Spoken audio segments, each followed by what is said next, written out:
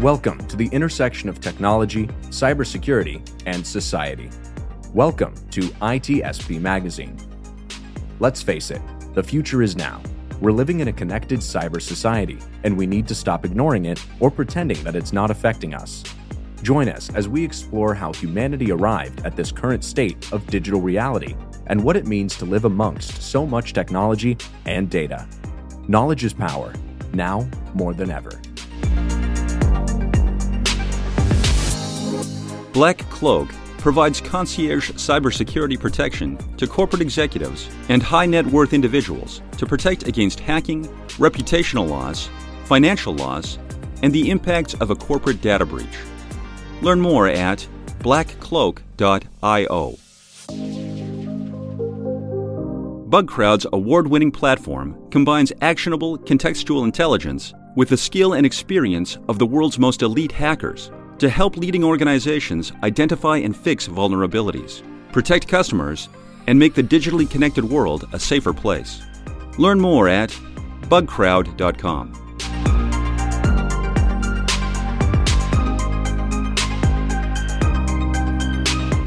All right, here we are. We're on Redefining Society, and for the people watching the video, you'll see there is two people here, and it's not just me and Sean, as often happen. It's actually a guest, David Waugh, join me. How are you doing, David? I'm doing well. Thanks for having me, Marco.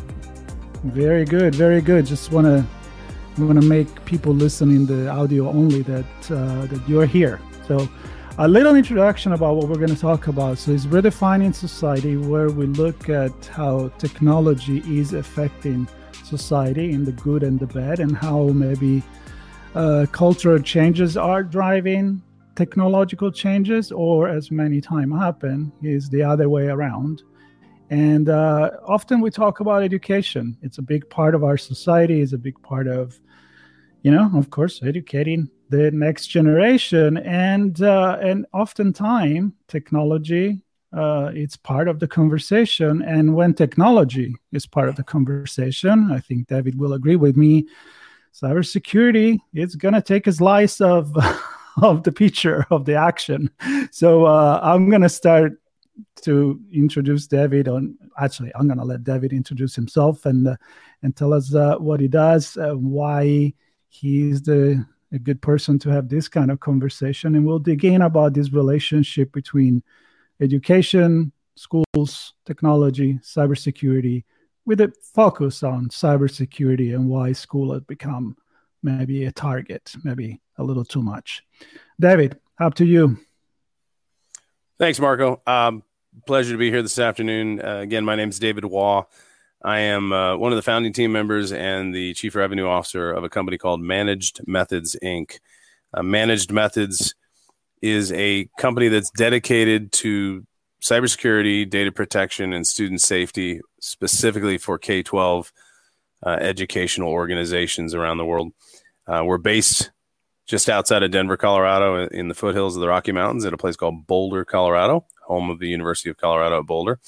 And we've been in the market, going on 6 years now. And again, we're focused on this topic, cybersecurity and student safety and data protection for our school systems, public, private, we work with them all, big, small, everybody's impacted by it. So that's why I'm happy to have this conversation about this topic, because it's very near and dear to me, not only for my day-to-day business, but in my personal life. I have children like many of the audience members, I'm sure do. My wife works in elementary education. I have a high school boy and a middle school or junior high, depending on what part of the country you are. But she's in the system as well. And, between the two of them, I see technology in action nonstop. And so it is a very, very important topic. And like you said, Marco, yes, you cannot have a conversation about anything technology related these days without bringing in the conversation of the cybersecurity angle.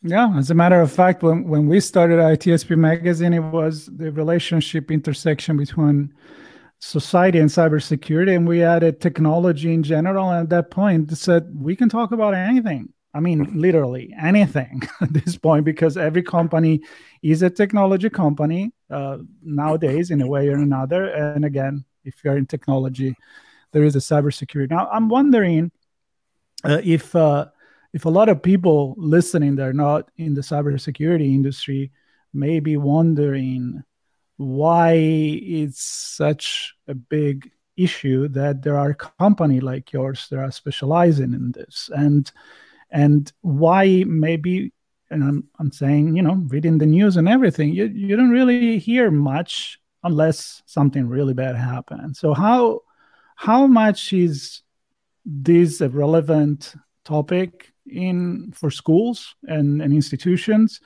versus what could be the impression and the overall feeling of the regular people, even if they have kids in school? I mean, why don't we talk about this more, and why do we need to talk about it more? Well, I think the first way to position this is why it's relevant to everyone in society is, at least here in the US, everybody pays taxes, and tax dollars go to fund our public schools. And in some cases that money trickles down into the private sector and private schools and other areas. I think that a lot of people take for granted if they don't have children, like, they don't pay attention to the topic of schools, but in some way or form, it always comes back to impact our society. Second is parents. So many of your audience are people like me. They have school-age children. And, not only am I concerned about the well-being of my children and their social emotional aspect in school, and how the school and the technology and the curriculum play a part of that, but then protecting my children. The conversations when we talk about schools and school protection, obviously the sad one that gets front and center is the physical security because of violence and other things. But technology is front and center with everyone today. You and I, everybody, technology is in their life and it's in front of them, but it has come front and center in the education world, especially within the past 5+ years. And then during the impacts of the global pandemic, that's the only way schools were able to continue on, was through advancements in technology. So I think that, a lot of people maybe are not aware of how big a problem it is. And when I say problem, the threat to the global K-12 system, and simply because if you just look at it, Marco, and you're a technology guy and you get it, when you look at the landscape of technology, I spent my first 25 years of my career working with, Fortune 1000 companies in commercial data centers and enterprise technology, where they have a focal point and a view on technology and budgets and expenditures, and then protecting that technology. Education was kind of a laggard in not only adopting technology, but then, of course, as they adopted technology, just due to ratios of funding and resources available, they don't have, vast IT departments that have maybe the pedigree, when it comes down to things like cybersecurity. A lot of times within school districts, around the world, they're just trying to keep the lights on, keep the network connected, and make sure that the classroom day-to-day flow happens. And so over the last, 5 years or more, the K-12 education market, if you would, has moved into the top 5 most targeted for cyber attacks. And this is according to annual studies put out by like Verizon, IBM, and others. And there's an organization out there that even tracks it. An organization called the K-12-6 is a nonprofit that tracks these things and is an information exchange specifically around cybersecurity for K-12. And since 2016, there's been, in excess of 1,300 publicly disclosed cyber incidents involving K-12 public school systems in the United States. So, Marco, that's why this conversation is one that I think is becoming a little bit more mainstream. When I present at conferences around the country, I've actually got a slide that I put up that is a slide that just builds. It's all of these media stories that have been ripped from the headlines over the past 12 months, and it fills the screen because a lot of people just, maybe they don't see it. because they're not following it in their blog or their, whatever their Twitter feed or their unless news feed. Or maybe unless it happens to the school where you're either teaching or you're part of the organization or your kids go there. So for those that may be lucky enough that they didn't get directly involved in this, can you give us some of the example of what kind of attack are we talking about here? Are we talking about ransomware, data breach, all of the above? Exactly. I mean, well, what this past school year, at the start of this past school year, what was the one that probably made the biggest national headlines? And that was LA Unified. LA Unified, one of the biggest school districts in the United States, was crippled as a result of a cyber attack. And, you ask good questions. Well, what are these attacks and why are these threat actors coming after school systems? You're talking everything from ransomware attacks to phishing scams, account takeovers, malware injections, third-party applications that get installed that have maybe inappropriate content and access into the systems. And a lot of it comes into even just when we talk about cybersecurity incidents, sometimes internal data breaches that are, maybe not intentional, but it's so easy today in the world of cloud-based computing to overshare information. So, when I talked about that organization that was tracking these things, people ask, well, why is it that, cyber attackers are going after schools? Well, there's kind of two landscapes. One, ransomware money, and two is data. So the median amount of money stolen from school districts during phishing attacks between 2016 and 2020 was $2 million, according to published studies from the K-12-6 research organization. So that the cost of one incident, in one case was in excess of $10 million. So it comes back to what I was talking about earlier. Why should people care about these things? Because it's kind of like protecting the infrastructure of the power grid, and because it'll impact us ultimately in our daily lives. And as a taxpayer, if a school district is dealing with theft and loss of money and ransomware, not only does it stop that school from being able to operate, but then it's costing all of us money. It eventually is going to come back to impact us. The other side of that coin is, what are they after, Marco? Is they're after the data. How many children in the United States under the age of 18 have used their personally identifiable information, first name, last name, date of birth, social security number, to apply for a credit card or a car loan or a bank loan, whatever it may be? That's the ultimate goal that threat actors, why they're targeting the education community, is because it's a treasure trove of data. So not only can they, hey, as long as we're in here and we have the data, we're gonna hold you for ransom because we want to get money up front. Might as well get anything we can while we're here. But the reality is what they're after is the sensitive personal information behind the scenes and other information from the school. So first and foremost, school districts, kiddos are a treasure trove of personally identifiable information that can be sold on the dark web and used for everything else. And, I can point to countless situations of identity theft where school-aged children didn't know their identity had been stolen until they graduated and were applying for like college loans and other things. So it's like a long-term investment. Oh, yes. Yeah, absolutely. So it's the gift that keeps on giving. But they also, while they're in there, they can go after the staff data. So credit card information, financial information, bank accounts, you name it. So to answer your question, Marco, it's a bigger picture. And when you sit down and explain it to people, you can see that light bulb go off. I'm like, okay. And especially a lot of people that may be in this audience, IT professionals are probably all nodding their head and going, oh yeah. I guess. And last but not least, they're just, they're understaffed. So, I mean, this is obviously a longer conversation. But that's the issue, is they were kind of defenseless. Let's go there. Cause many times I'm going to think of this system, the school system, like similar to when I talk about small business and cybersecurity. Mm-hmm. They're not going to come after me. I'm not the big company, but you are an easy target because you don't have a cybersecurity team. You don't have everything in place. Maybe you don't even have the latest patch on whatever, even old system you're using. And so they don't understand that it's actually a number game.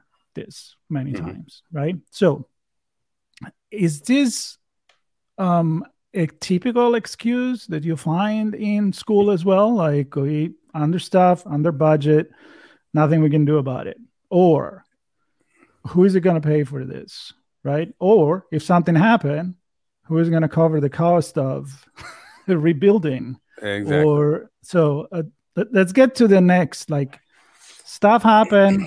Now what? Now, does it really at that point somebody does something? And by somebody, I'm thinking government, state, school board. Who is taking action at that point?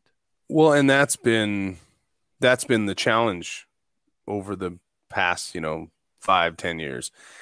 In the past 5 years, is really in the past 3 years, this has become a front and center conversation in Washington, D.C., and in every state capital around the United States, which led to the U.S. Congress passing the K-12 Cybersecurity Act of 2021, which then has led to a recent publication last month where the CISA, the Cybersecurity and Infrastructure Security Agency, published a long-awaited guide on partnering to safeguard K-12 organizations in the United States. And so they put forth a guideline, and the report, and it's publicly available to anyone out there. It's called K-12 Protecting Our Future Report. And they set forth guidelines, Marco, for that, that question you kind of asked, because number one, it's about, first and foremost, you asked the question about who's paying for this and what happens. Well, of course, just like in the business world, in the education world, there is things like cybersecurity insurance available. But in the last 5 years, the cybersecurity insurance companies have started to crack down more to say, look, if you're not taking basic measures to try and safeguard yourself, then we're either not going to insure you and underwrite it, or we're not going to, or your premiums are going to be sky high. And so, it always boils back to funding, budget, money. That's always the first thing. Unlike in the, say, commercial world where, large banks and financial institutions and manufacturing companies, they're making a profit. So it's, their business, they kind of have to do those things. They have to reinvest in the business to safeguard their business. But in the education world, we're still operating on 20, 30-year-old models of how schools get funded by taxpayers, federal government, state governments. Because, when I was a kid in school, we didn't have the computers. We had a computer lab, and there was no such thing as cybersecurity. It was like, what? Who's going to steal? It wasn't even connected to the grid. Yeah, it was. Okay. Somebody stole what? The screen. Yeah. Well, exactly. Cybersecurity was somebody, running out of the school, physically carrying the computer in their hands. Exactly. Yeah. But and so again, the first and foremost, everything's out of date. All the laws, all the how you fund things, and so. And so, a lot of times, our conversations with schools, exactly like you said, Marco, it's kind of like, well, who's going to pay for this, or how do we pay for this? Because in a lot of places in the United States, both on federal and state laws, money that gets raised by taxpayers through elections, bonds, mill levies, you name it, in some places they have rules of like 80-20, where 80% of the money that gets raised by taxpayers has to go directly towards the classroom in teaching the children. That's what it's for. It's for school. And it's not, it's not earmarked to say, oh, no, this has got to go towards safeguarding the school when we're trying to either build new schools or improve physical safety. There's all these challenges. So this report that CISA put out on K-12 Protecting Our Future, they basically found some key findings where they're trying to set forth and say, okay, we need to stop and at least have a narrative now where everybody in the United States in K-12 and government is at least aware of this and is now talking about it. And there's a priority of investments on basic safeguards. So they're trying to put some protocols in place now to say, okay, look, we're not sure how we're going to get the funding, but we're going to put legislative policy in place that ensure that funding can then be done in some way, shape, or form, whether it's from the federal government, state government, taxpayers, elections, you name it. And then they're laying out rules to say, okay, we have to put basic things in place like multi-factor authentication, implement testing and backups regularly, regular incident response exercises, threat prevention, things that a lot of times most school districts out there don't have. And in a lot of cases, it's because they don't even know it exists. Because, Marco, if you go into some schools in the United States, 80% of all school districts in the United States are less than 5,000 enrollment. Many of those, in a lot of rural places, Marco, they're less than 2,000 enrollment. And you go into their IT departments, and it might be one or two people, and that person that's in charge of IT might be 18 months removed from teaching a class, or they might still be teaching a class. So what's trying to happen now is it's a cultural society thing that's trying to change now. And finally, the federal government and state leadership in state governments are starting to listen to education organizations, nonprofits, vendors like us. They're starting to finally listen and wake up to it and say, okay, we need to at least put some policy in place, start a narrative, make some recommendations, and then figure out where to go. Now, of course, the report that came out from CISA is merely right now a report with some key findings and some basic recommendations.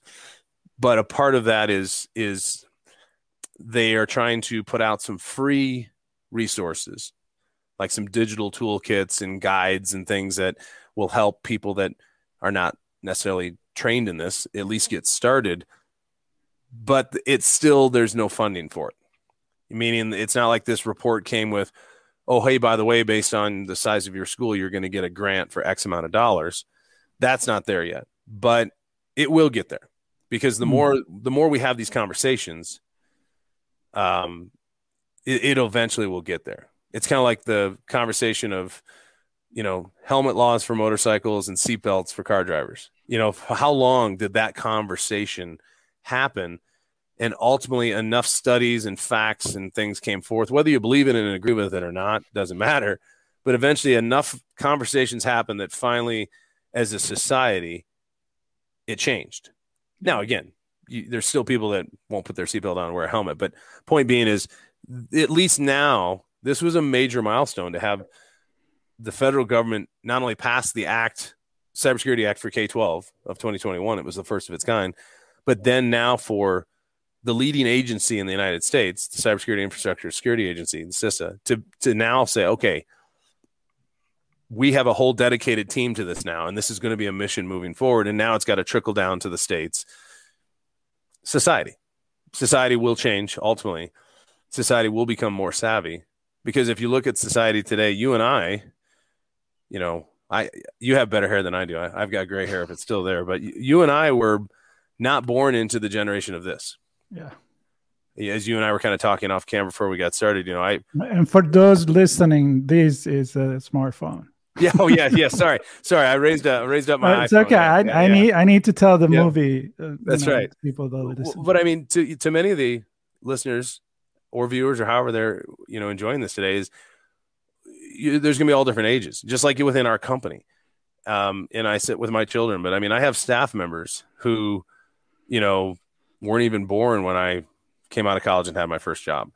And, just the societal conversations right there alone, because, I went through school, primary school in the United States and college, where this conversation didn't exist because the problem didn't exist. No. And now you fast forward, and I think as our society ages, meaning more of the younger generation that has been born into and has grown up having the internet, smartphones, tablets, laptops, being able to connect from anywhere, work from home. I think we'll get more advanced with our technology, because when you talk about K-12 education, obviously there's a younger generation, a newer generation in our society that are now educators and administrators and working in school districts. And they're more savvy to it because they've worked with it since day one. So I think we're heading in the right direction. Are we behind schedule? Absolutely. I think the reason K-12 hasn't gotten as much attention, even though it's now in the top 5 most targeted of cyber attacks, is just simply it's not as glamorous in the headlines. Now, again, LA Unified, one of the top 5 biggest school systems in the nation, when you cripple and shut down one of the biggest school districts in the nation, especially in a place like Los Angeles, it gets front and center media attention. So, yeah. But right, talking about society, I mean, we always talk about there is a breach and people are alarmed, and then we forget about it. We move on with our life. And then in the industry, we always say, that we're waiting for that big event that is going to change everything. Now, my personal opinion is that big event has happened. They haven't really changed much. I mean, and I'm going to connect with what you say. Someone who does follow, sociology and cultural changes. You said something very important. Right? Technology is way much faster than the societal changes, even less legislator and best practices and making regulation that are going to address that, especially when it's not a business decision. Mm-hmm. So when you go and talk to this school, I mean, who are you talking to? I mean, you talk to politician. I'm assuming you're not talking with a CISO. So well, actually we are. Well, not a CISO. Oh, okay, good. Yeah, very few similar. Schools. Yeah, we're every school district out there has some form of technology leader person. They may be called the director of technology, technology coordinator. You get into the bigger school districts. You get into bigger school districts and they operate just like a business, a corporation. You've got a chief technology officer. You might have some schools, you said a CISO. There are some schools, but I would say very few. You're talking only your largest school districts that have a CISO. And, in fact, one of the biggest school systems in our country, I won't name their name, but we work with them. We have for multiple years. This is a district that has upwards of 200,000 users in the school system between, students and staff. They're upwards of 180,000 kiddos and, 18 to 20,000 staff members. That's like a big corporation. You're talking 200,000 users on computers and a network every day. Mm-hmm. And yet their cybersecurity team consisted of 3 people. 200,000 to 3. And yet you could almost have the same conversation with a rural school district here in Colorado that has 1,000 kiddos and the IT department consists of 1 person. Arguably you could say the smaller school, the ratios are a little bit better. So when we go out and talk to folks, I just came back from a big conference in the state of Texas.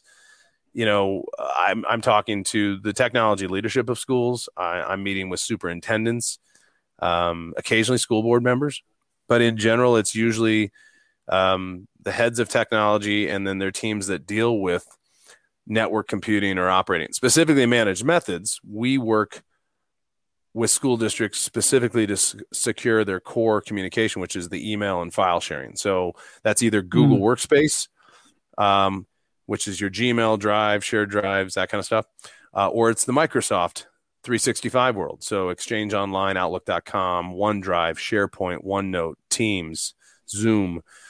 So we get attention quickly because that's the core communication. And in fact, a school that we're a newer customer we recently bought on board, the superintendent's account had been compromised. And the attackers were using the superintendent's compromised account to then send targeted types of phishing emails to people in sensitive parts of the district finance office about releasing funds or pay funds to these types of things. So we caught that and were able to isolate and understand the incident and help them thwart this attack. So when you get the leader of a school district, the superintendent is essentially the CEO of a school. When that cyber incident is front and center right on their account, you usually can get their attention and have a conversation rather quickly. It got a little too close, right? It got too close. Now you got that tension. Listen, absolutely. as we're starting to wrap, of course, this is a large conversation that can be even brought to different aspects of, is it about social engineering? Is it about training the people, having technology resolve all the problem that technology and people created, or maybe a mix of the two, which is kind of like my angle usually. Mm-hmm. I always like to end with a look at the future. I'm a technology society futurist by interest. And I'd love your opinion on how do you see things change as we move forward, and not even go too far, even 5-10 years from now. I mean, are you expecting some regulation to really take place and make a mandate in order to dedicate a certain budget to securing the school because the kids are involved? Do you think it's something that is going to come more from the public, the parents? I don't know. And as you're talking about that, where do you see the risk going? I mean, we're talking about mobile device. We're talking about the structure, the need for renovation of the school itself. So it's kind of like in general, what's your vision for the future of cybersecurity in K-12? Oh, wow, that's a long conversation. That you have 30 seconds. Yeah, no, I feel like we need like a bottle of wine. Just a wrap. Well, we could do that again, but just a quick thought. I think I'm frightened that not enough will change. I think that when you say like in the short term, if we talk like 5 years out, I don't see drastic changes happening in the next 5 years. I see more policy. I see more government talk where you'll have the federal government putting out certain mandates and then state governments either trying to go along with it or contradict. And a lot of that, of course, depends on the political scene of our society. Of course. Which it always does. And that's one of the big challenges, of course, with this audience of public education. But I think we'll continue to see technology take over the classroom more and more. We've already seen it. And a lot of that major industrial revolution type shift occurred because of the pandemic. So we saw a whole different way that a lot of schools looked at technology and how they implemented and used technology as a result of the COVID-19 pandemic. But now as we move forward, I think we've plateaued a little bit. I think as a whole society and at least education is like taking a deep breath, like kind of just trying to catch up because there was so much that happened during the pandemic.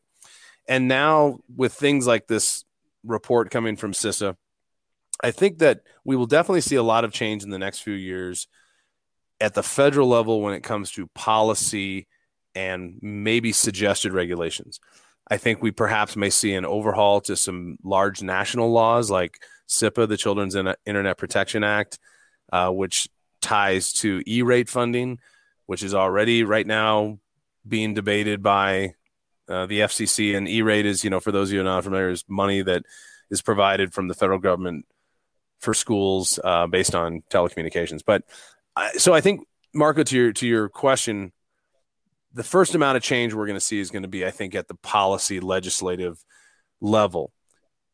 And then it's going to take some time for that to trickle on down to the schools themselves. But I think we're also seeing a major societal shift right now, an awakening to what we're seeing in mainstream media, and this affects all society, and that is how the government and Silicon Valley are facing off on privacy, social media, what's happening right now with the big, social media giants in front of, Washington, D.C. right now. That is going to ultimately have an impact on how things happen in the schools, because ultimately what drives everything with schools is laws that are set forth by the federal government that apply to funding. And when you basically cut off the funding chain and say, if you don't comply, you're not going to get the money, then things automatically happen. That's how it always works.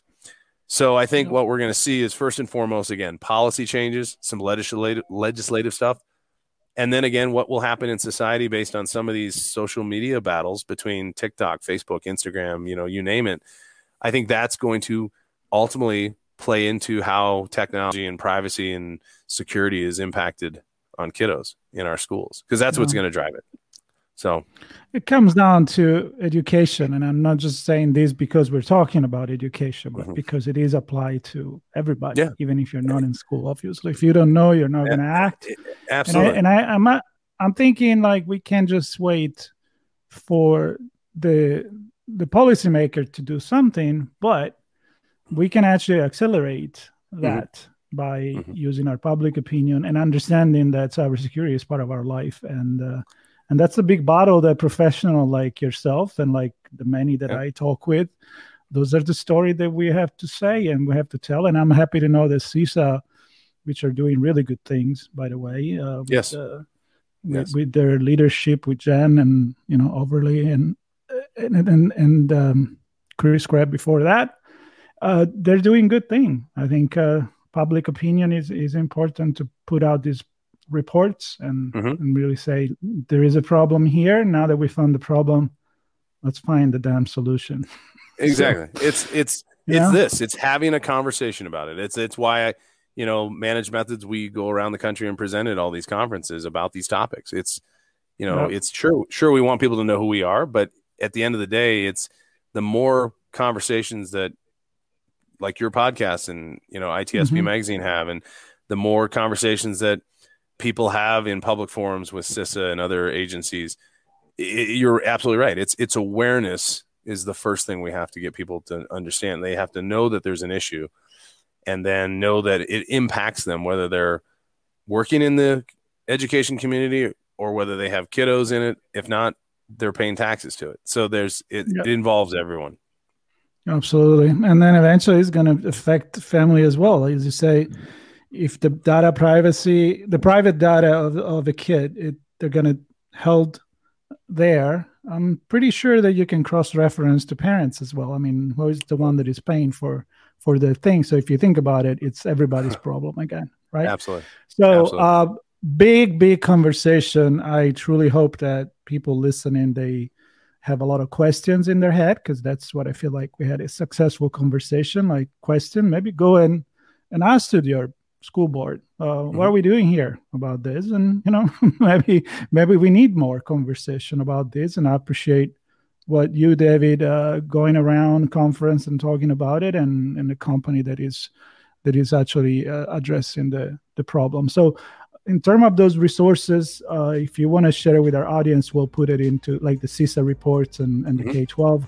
We can put it in the show notes. And that's my invitation to everybody to check the show notes, to get in touch with you, David, if you want to share your social media, the way to get in touch with you, and maybe to learn more about what you're doing for this problem. So thank you very much, David. I really appreciate it. Marco, it's been a pleasure. I appreciate you. Thank you very much. Very cool. Thank you.